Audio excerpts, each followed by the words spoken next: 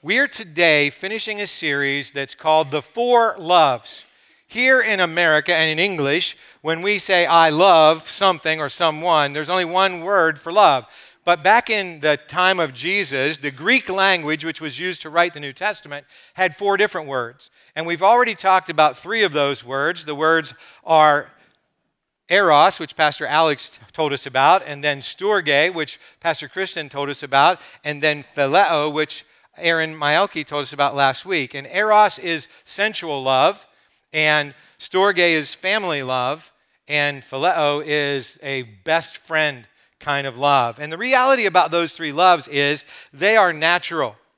It takes no special spiritual power to exercise eros or storge or phileo. And another point about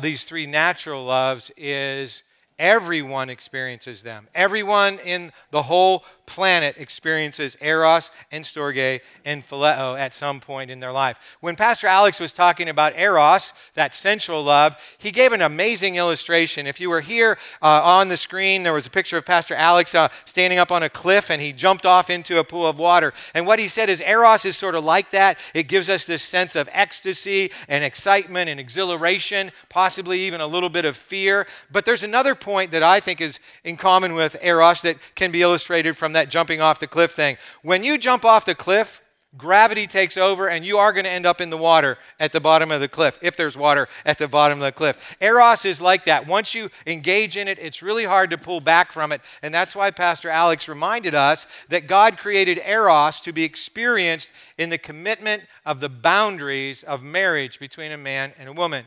As Pastor Kristen reminded us and showed us, storge comes naturally even to mothers in the animal world. We've probably even seen videos or movies about things like that, how mothers in the animal kingdom will protect their young no matter what. So that's what storge is about. And then Aaron reminded us that phileo is this powerful bond between two people. It's a friendship bond that always has the other's back no matter what. Now, it might seem like phileo is more like God's love than the others, but all three of those were created by God. Eros, storge, and phileo, all created by God.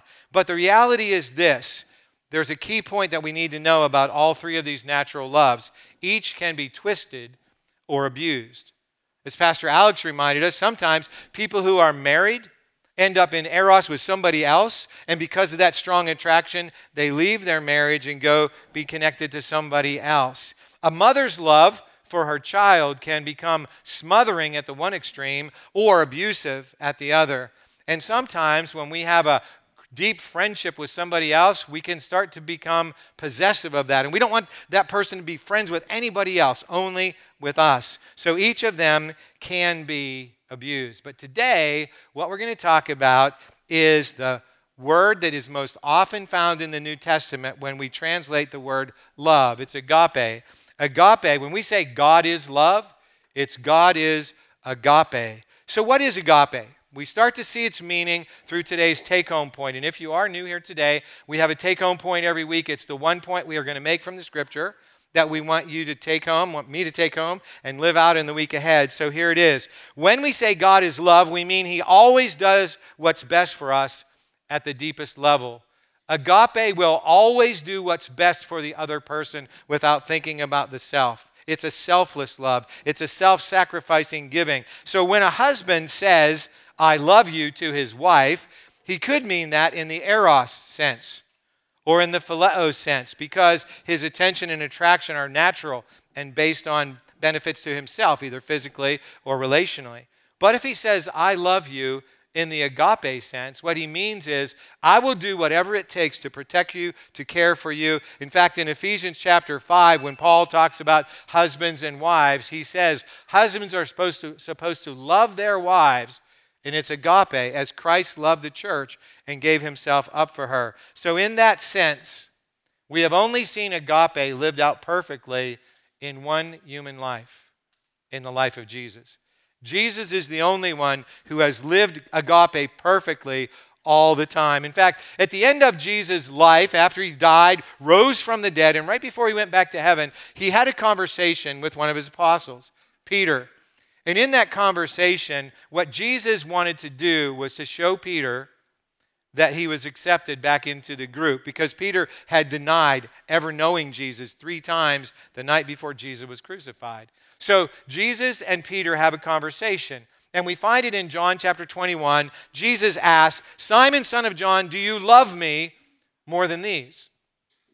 Now, in English, we only have that one word, love. And probably Jesus spoke to Peter in Aramaic, but John, the gospel writer, wrote the word down as agape. Do you agape me more than these? Interesting that Peter replies, "Yes, Lord, you know I love you." But it isn't agape that Peter loves Jesus with. He says, "I phileo you." And so Jesus asks him again, "Simon, son of John, do you love me? Do you agape me?" And once again, Peter says, "I phileo you." And then Jesus says, "Simon, son of John," the third time he says, "Do you phileo me? Am I like your best friend?" And Peter says, "You know that. You know everything. You know that I phileo you." Now, why did Jesus change from agape to phileo? Because Jesus wanted Peter to love with that self-sacrificing, self-giving love that Jesus himself had. But Peter couldn't do that at that moment. Why? Because the Holy Spirit hadn't come yet. And we'll talk more about that in a moment. But as I mentioned, agape is not natural. Eros, storge, and phileo are. The most fallen and depraved human beings experience eros, storge, and even phileo. But only those who have been redeemed by Jesus, what Jesus called have been born again, actually can give agape. As Pastor Alex reminded us when he spoke about eros, he said, when a person says, "I love tacos, I love Jesus, I love my wife," we hope that he means that he loves his wife more like he loves Jesus than he loves tacos. Right?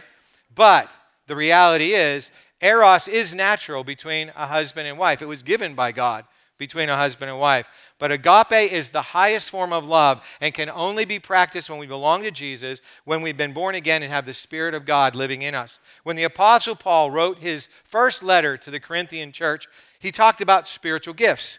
And he listed many helpful gifts that would, first of all, serve God, that would serve each other, and that would build up his church, his body. So at the end of the presentation, Paul wrote these words. He said, "So you should earnestly desire the most helpful gifts. But now let me show you a way of life that is best of all."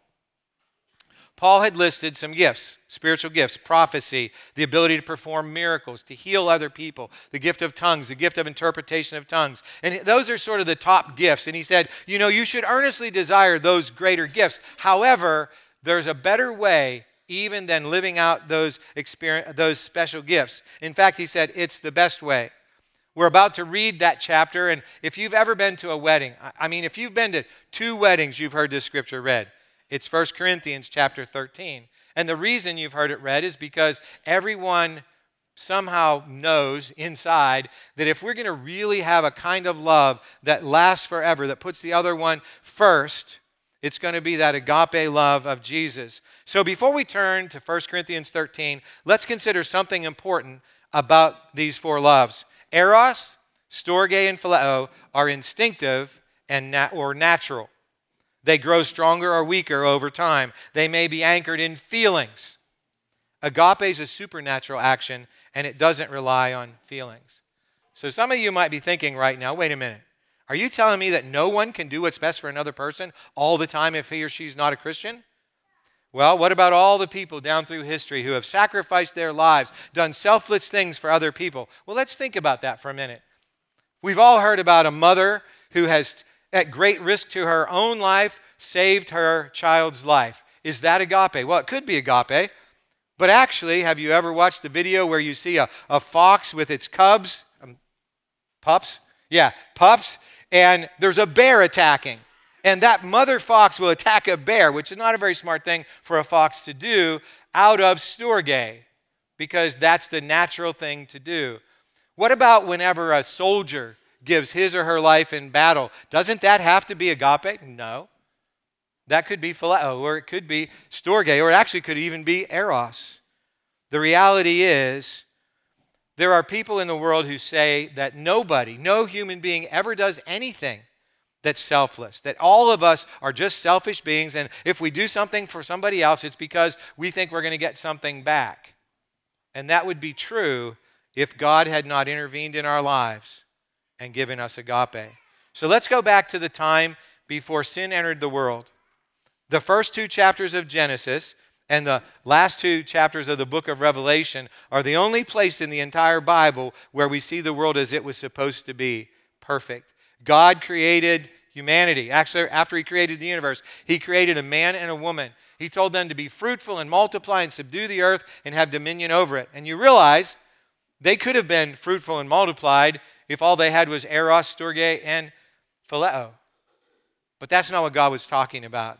We know that God is love, and we know that God was in perfect relationship with them. And it says in Genesis 2 that everything was very good. So we can assume that God had given his agape and Adam and Eve could return it and that they could share it with each other because everything was perfect at that time. But then Eve and Adam succumbed to the serpent's temptation to be like God. Look at what we read right before Eve ate the forbidden fruit. She saw the tree was beautiful and its fruit looked delicious, and she wanted the wisdom it would give her. The tree and the fruit appealed to Eros in Eve, right? I mean, if I say I love tacos, I'm talking about Eros. I'm not talking about agape. And so she saw the fruit. It looked beautiful. It was delicious. She thought she could become wise. So Eve and Adam's disobedience broke the perfect harmony that they held with God and with each other. From that moment forward, this is the key, the natural loves would rule in human beings and distorted versions of those unless God's Spirit intervened and brought agape. Remember, the natural loves aren't bad. They were created by God. God created eros. God created storge. God created phileo. They're not bad in and of themselves, but here's what happens. What happens is the devil and the world and even our own fallen natures take good things and they twist them and change them into bad things. Let's turn now to what is often called the love chapter, 1 Corinthians 13. Before we do that, pray with me. Heavenly Father, I thank you so much that you created our universe, that you created us in love, in agape. And God, I thank you even more that when we rejected you, when we decided that the lower loves, eros, storge, and phileo were enough, you showed us that they aren't. You came in your Son, Jesus Christ, who lived a perfect life and who gave his life so that we can have new life. And he did all of that out of agape.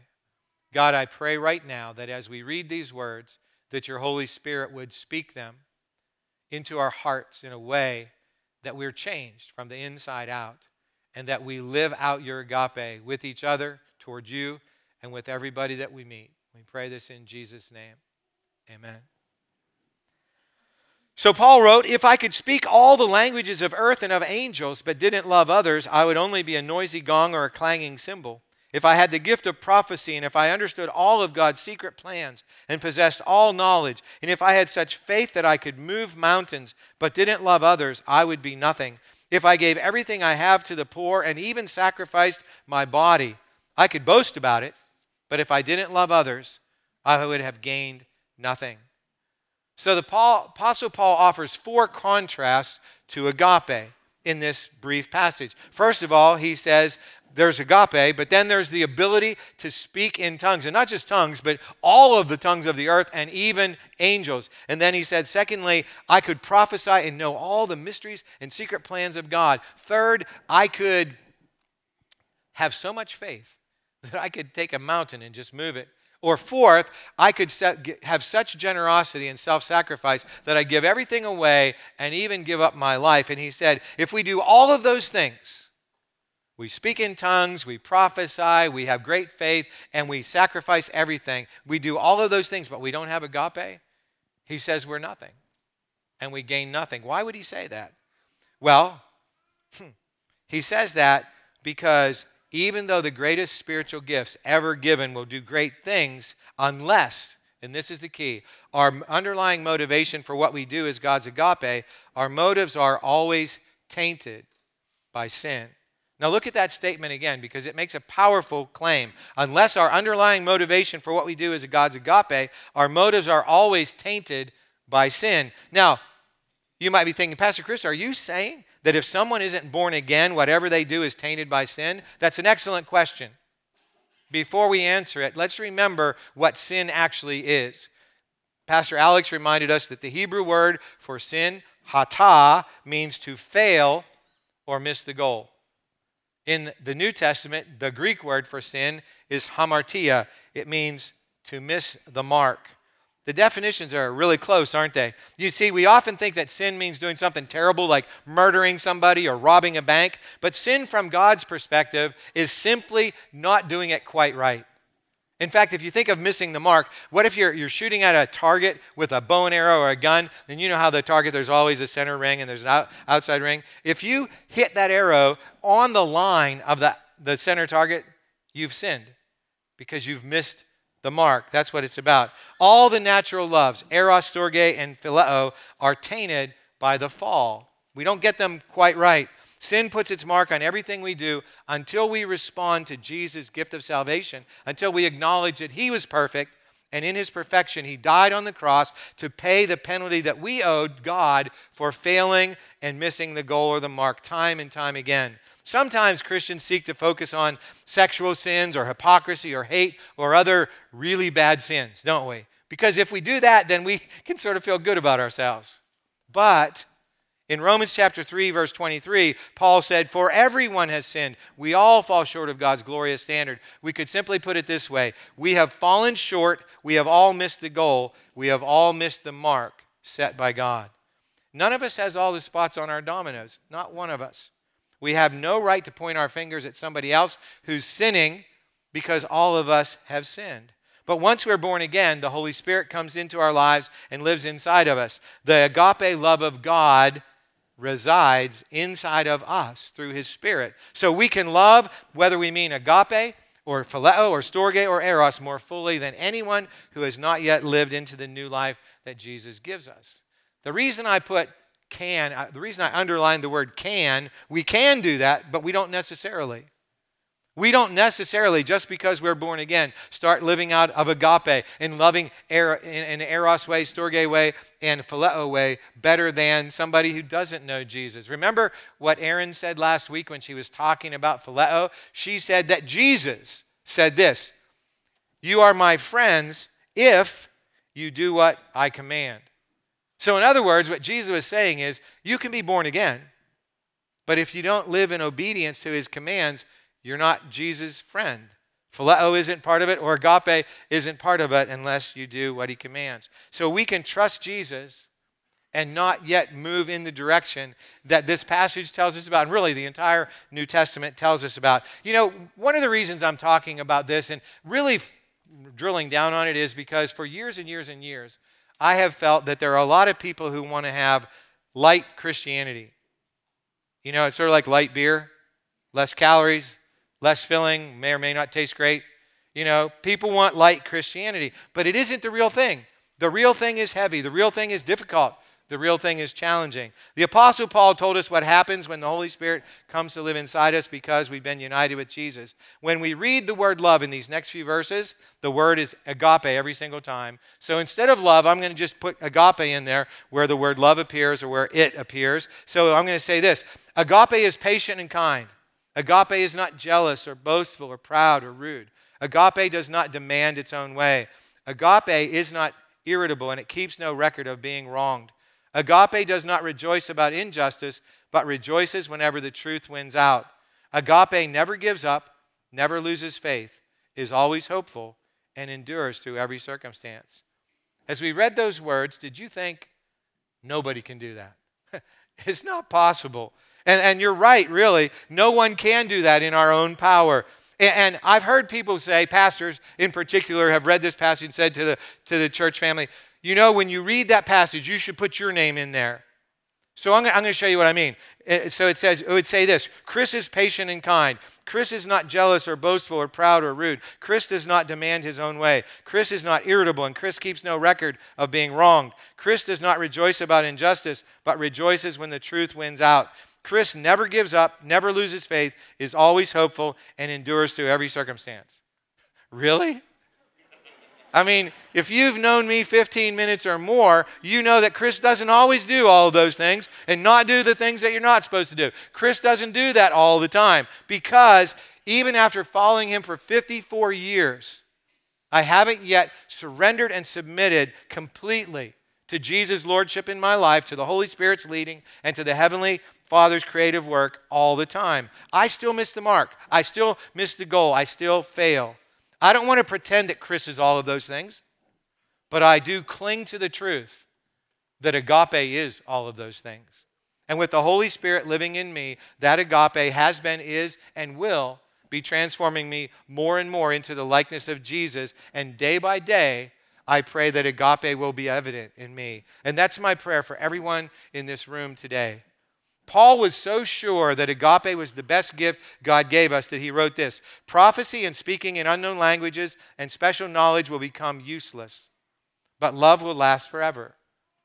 Of course, prophecy and tongues and special knowledge will become useless. When we stand in front of Jesus, we won't need any of those things. His agape will be enough. If Jesus were standing right here, he came back today and he stood right here, we would experience his agape in an incredible way. In fact, Paul says this: now our knowledge is partial and incomplete, and even the gift of prophecy reveals only part of the whole picture. But when the time of perfection comes, these partial things will become useless. There are many Christians the world over who have used those words to contend that the active work of the Holy Spirit in giving special words of knowledge, prophecy, tongues, and so on has ended because the time of perfection or the perfect has already come. They believe that that time came when the 66 books of the Bible were completed. Now that's a message for another day, but I want you to look what the text actually says and answer this question: do you think the time of perfection or the perfect has come? The perfect's Jesus, and Jesus hasn't come. But when he does, I'll tell you what, the day Jesus comes back, I'm never speaking in tongues again. The day Jesus comes back, I don't need any special revelation from God to know anything, and we won't need to worry about healing or miracles because everything will be perfect. Here's the key in Paul's word. He said, when I was a child, I spoke and I thought and reasoned as a child. But when I grew up, I put away childish things. Now we see things imperfectly, like puzzling reflections in a mirror. But then we will see everything with perfect clarity. All that I know now is partial and incomplete, but then I will know everything completely, just as God now knows me completely. 3 things will last forever: faith, hope, and love, and the greatest of these is love. The reason agape is the most important gift and best gift that God gives us is it's eternal. When we were children, we didn't even know what we didn't know. I mean, how many things, when we were little kids, we didn't know a lot about a lot. And what Paul says is, when I grew up, I put the childish stuff behind me. And he said this: we're going to be different. When we were children, we lived solely on the basis of eros and storge and phileo.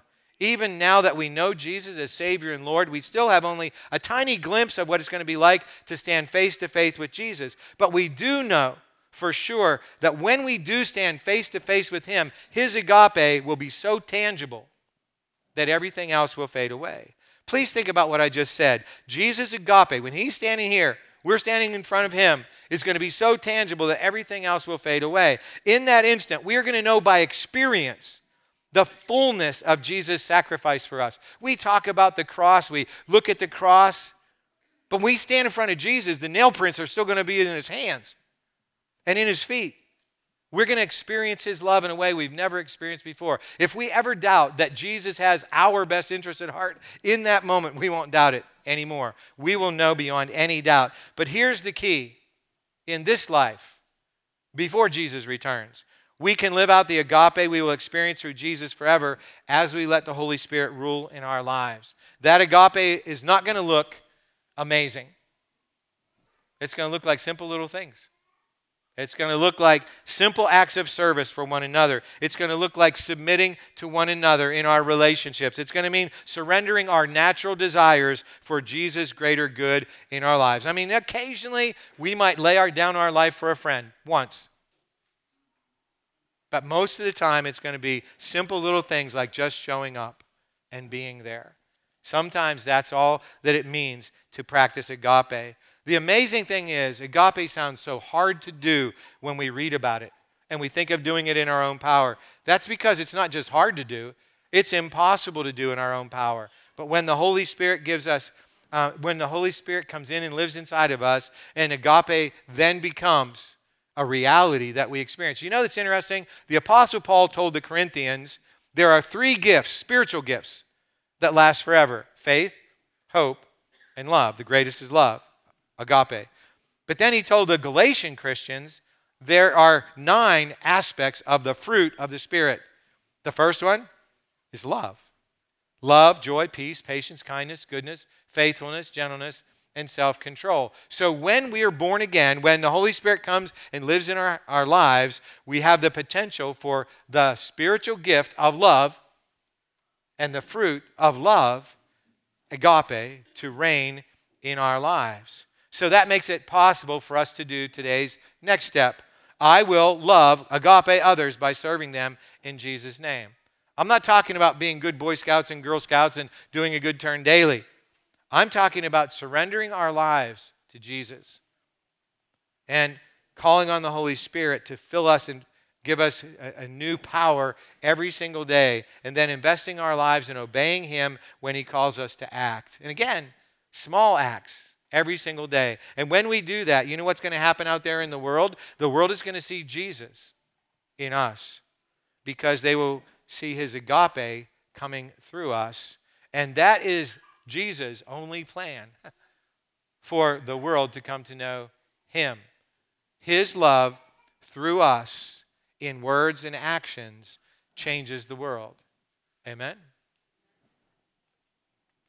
So I referred to being born again a couple of times in the message. And Jesus met with a guy named Nicodemus, who was a Pharisee, a religious leader among the Jews. And Nicodemus came to talk to Jesus, and he was buttering Jesus up. And Jesus just got right to the point. He said, nobody can have eternal life unless you're born again. And being born again is simple. And I've been saying this, and it's sort of, this is the 3rd time I'm saying it. It's as simple as being born the first time physically. Now, I don't know how simple it is for us to be born. I know it's not simple for the mother. But, I mean, I don't remember anything about being born, but I think it was pretty easy. I just popped out, and there I was. Right? But the rest of life gets harder. After you're out there, it gets harder. And every day of life, you know, there's a challenge. There's something going on that makes it difficult. And that's sort of like being born again. Being born again is simple. In fact, we say it's so simple that it's as simple as A, B, and C. A is we admit. We admit that we're sinners. We admit we've missed the mark. And we've missed the mark quite a few times. B, we believe that what Jesus said about Himself is true, that He is Savior, which means rescuer from sin and death, and that He is Lord, which means master, owner, God, and that when we give Him our lives, He gives us a new life. We are born again. It's a spiritual birth, Jesus said to Nicodemus in John chapter 3. And then C, we confess to God that Jesus is Savior and Lord in our lives, and we call on God to fill us with the Holy Spirit on a regular basis. So if you're here today and you've never done that, you've never trusted Jesus as Savior and Lord, been born again, and you'd like to do that right now, we're going to pray. And I'm going to pray as if I'm you, and then you can just pray along. The words are not what's important. What's important is the change of ownership from me to Jesus, from you to Jesus. Let's pray. Heavenly Father, thank you for creating the universe, making it perfect. Thank you, God, that when we turned away from you, you did not turn away from us. God, I admit that I'm a sinner. I've missed the mark so many times I can't even remember how many. And God, I believe right now in this instant that the only solution to that is Jesus. I believe that because He's your Son. He's perfect. He is the perfect expression of your agape. He is Savior and Lord. And I claim Him as Savior and Lord right now. And God, I confess that to you, and I will confess it to others around me. And I will live from this day forward in the power of your Holy Spirit. So please fill me with your Spirit so that I can do that. God, I pray for all of us who have prayed a prayer like that at some point in our life, that right now, that you would renew us, that you would strengthen us, that you would fill us once again with your Holy Spirit. Let your agape pour out of us so that the world around us can see you and come to know you. We pray this in Jesus' name. Amen.